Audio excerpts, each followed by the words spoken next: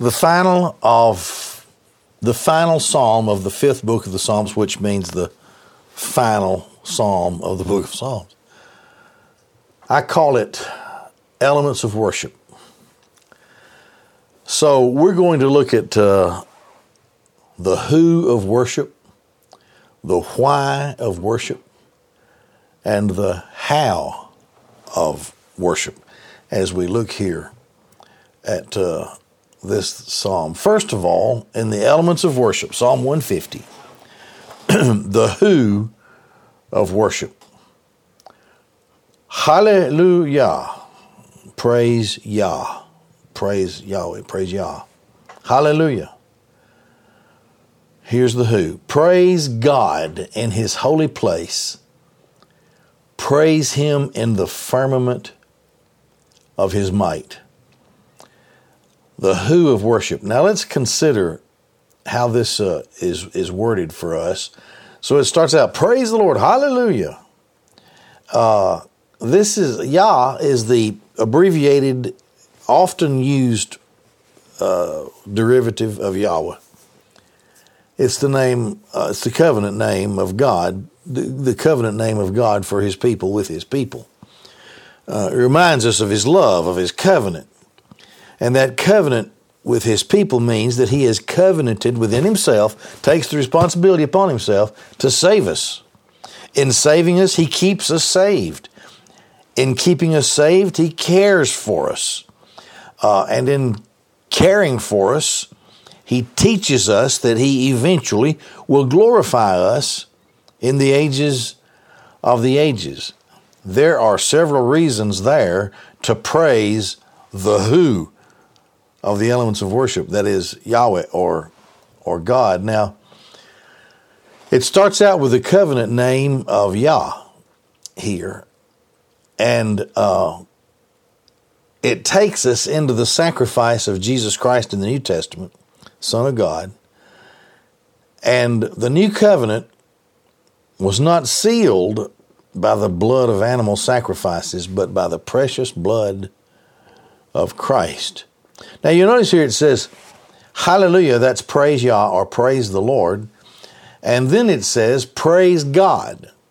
Elohim, the term for God, for the who of worship goes from Yah to Elohim, God. Now, of course, there's always a reason for anything that's given, anything that the Holy Spirit teaches us in the blessed holy book here. God, one of my seminary professors said that God is the power name of the Almighty.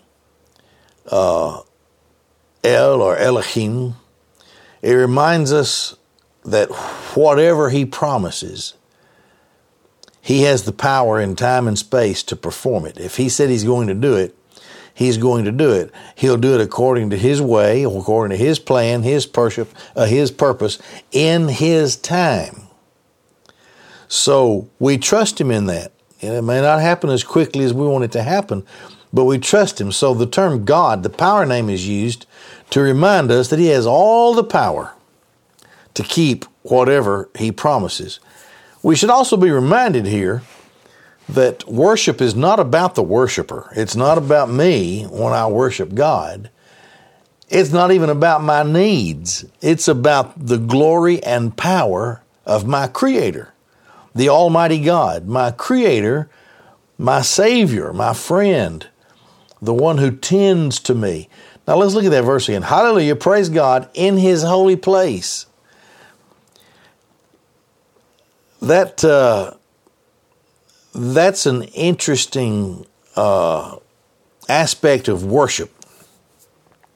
His holy place. Now, of course, this is written in the time of temple worship, of the temple, in His holy place. It also says, praise God in His holy place, praise Him in the firmament of His might. So we can move, I didn't include it here, but the thought just hit me. Not only the who of worship, but the where of worship. Now, of course, the temple is the place where the covenant God would receive as a sweet-smelling savor from his people sacrifices where they came knowing that they had a personal relationship in the sense that he had covenanted with them, with Israel.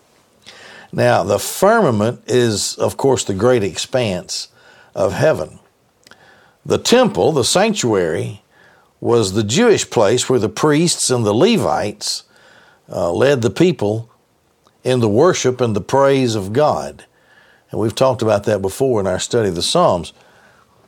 And we know that the Lord doesn't live in a structure. He doesn't live in a place that we design and that we build. But there really isn't anything sinful about setting aside a place that is totally dedicated by his people to worshiping him. Nothing wrong with that. The early church met in the temple. They met in upper rooms. They met in private homes.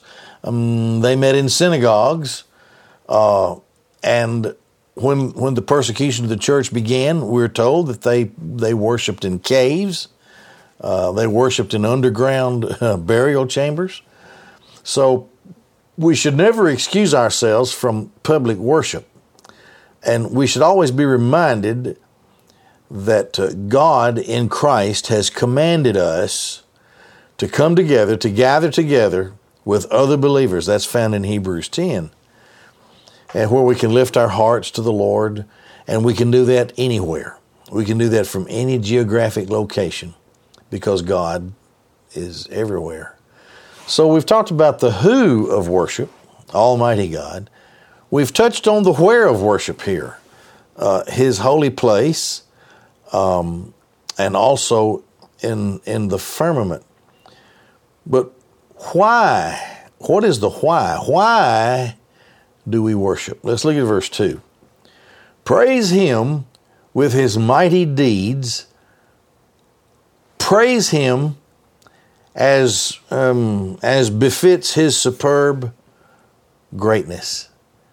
Give him the praise that is due him because of the great things he has done, the mightiness that he has demonstrated, and his superb greatness, which everybody has to acknowledge.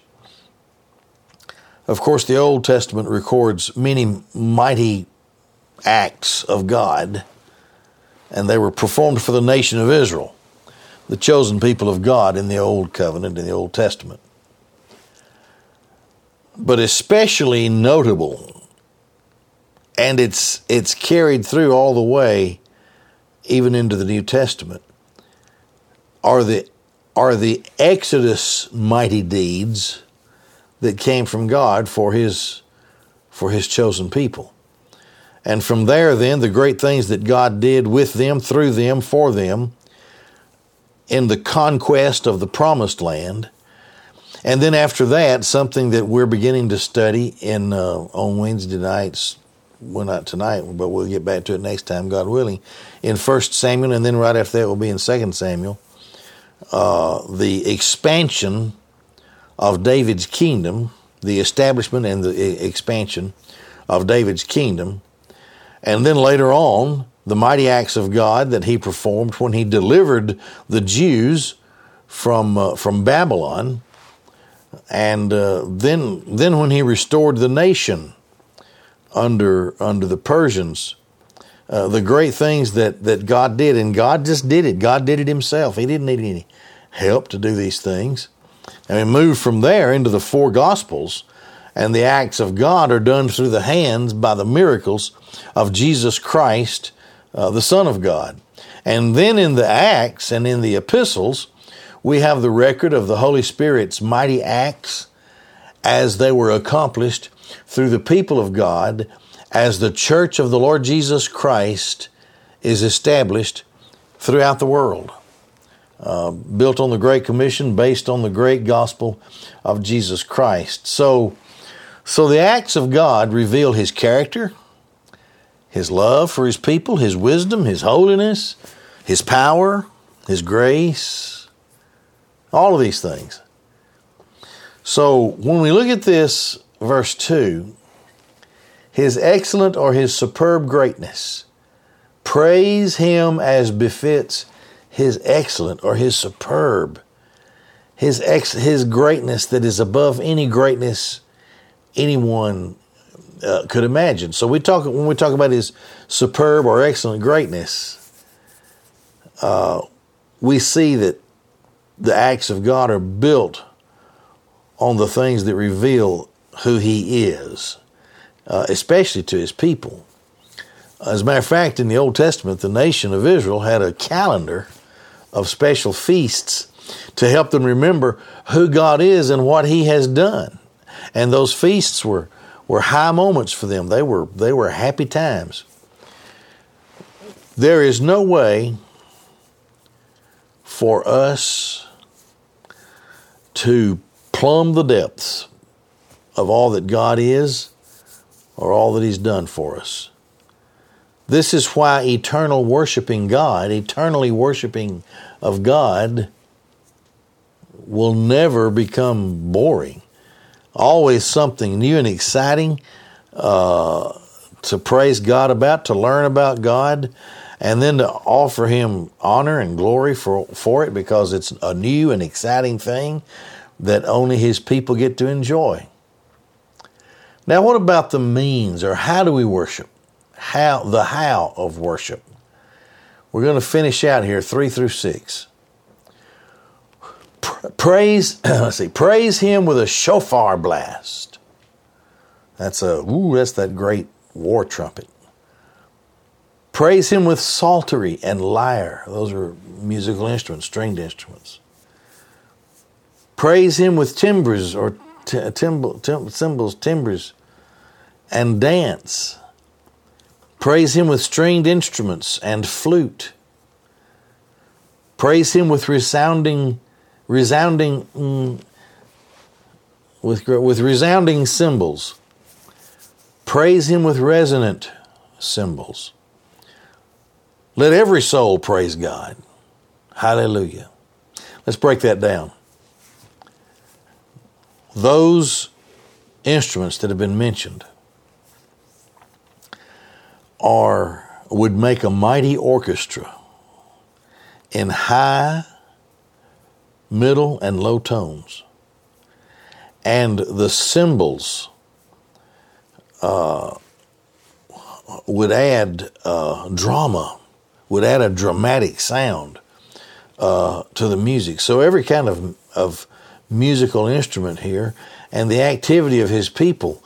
We talked about how last time in the Old Testament worship, the Kohathites, the priests that were designated as worship leaders, had young virgins separated to provide a special kind of dance, interpretive dance, so that as the psalms were read or sung, and they would perform their interpretation, it added again to the depth and the height of the drama and the wonder of the worship of the people back in the Old Testament. It's a glorious thing. Now, there's another thing too.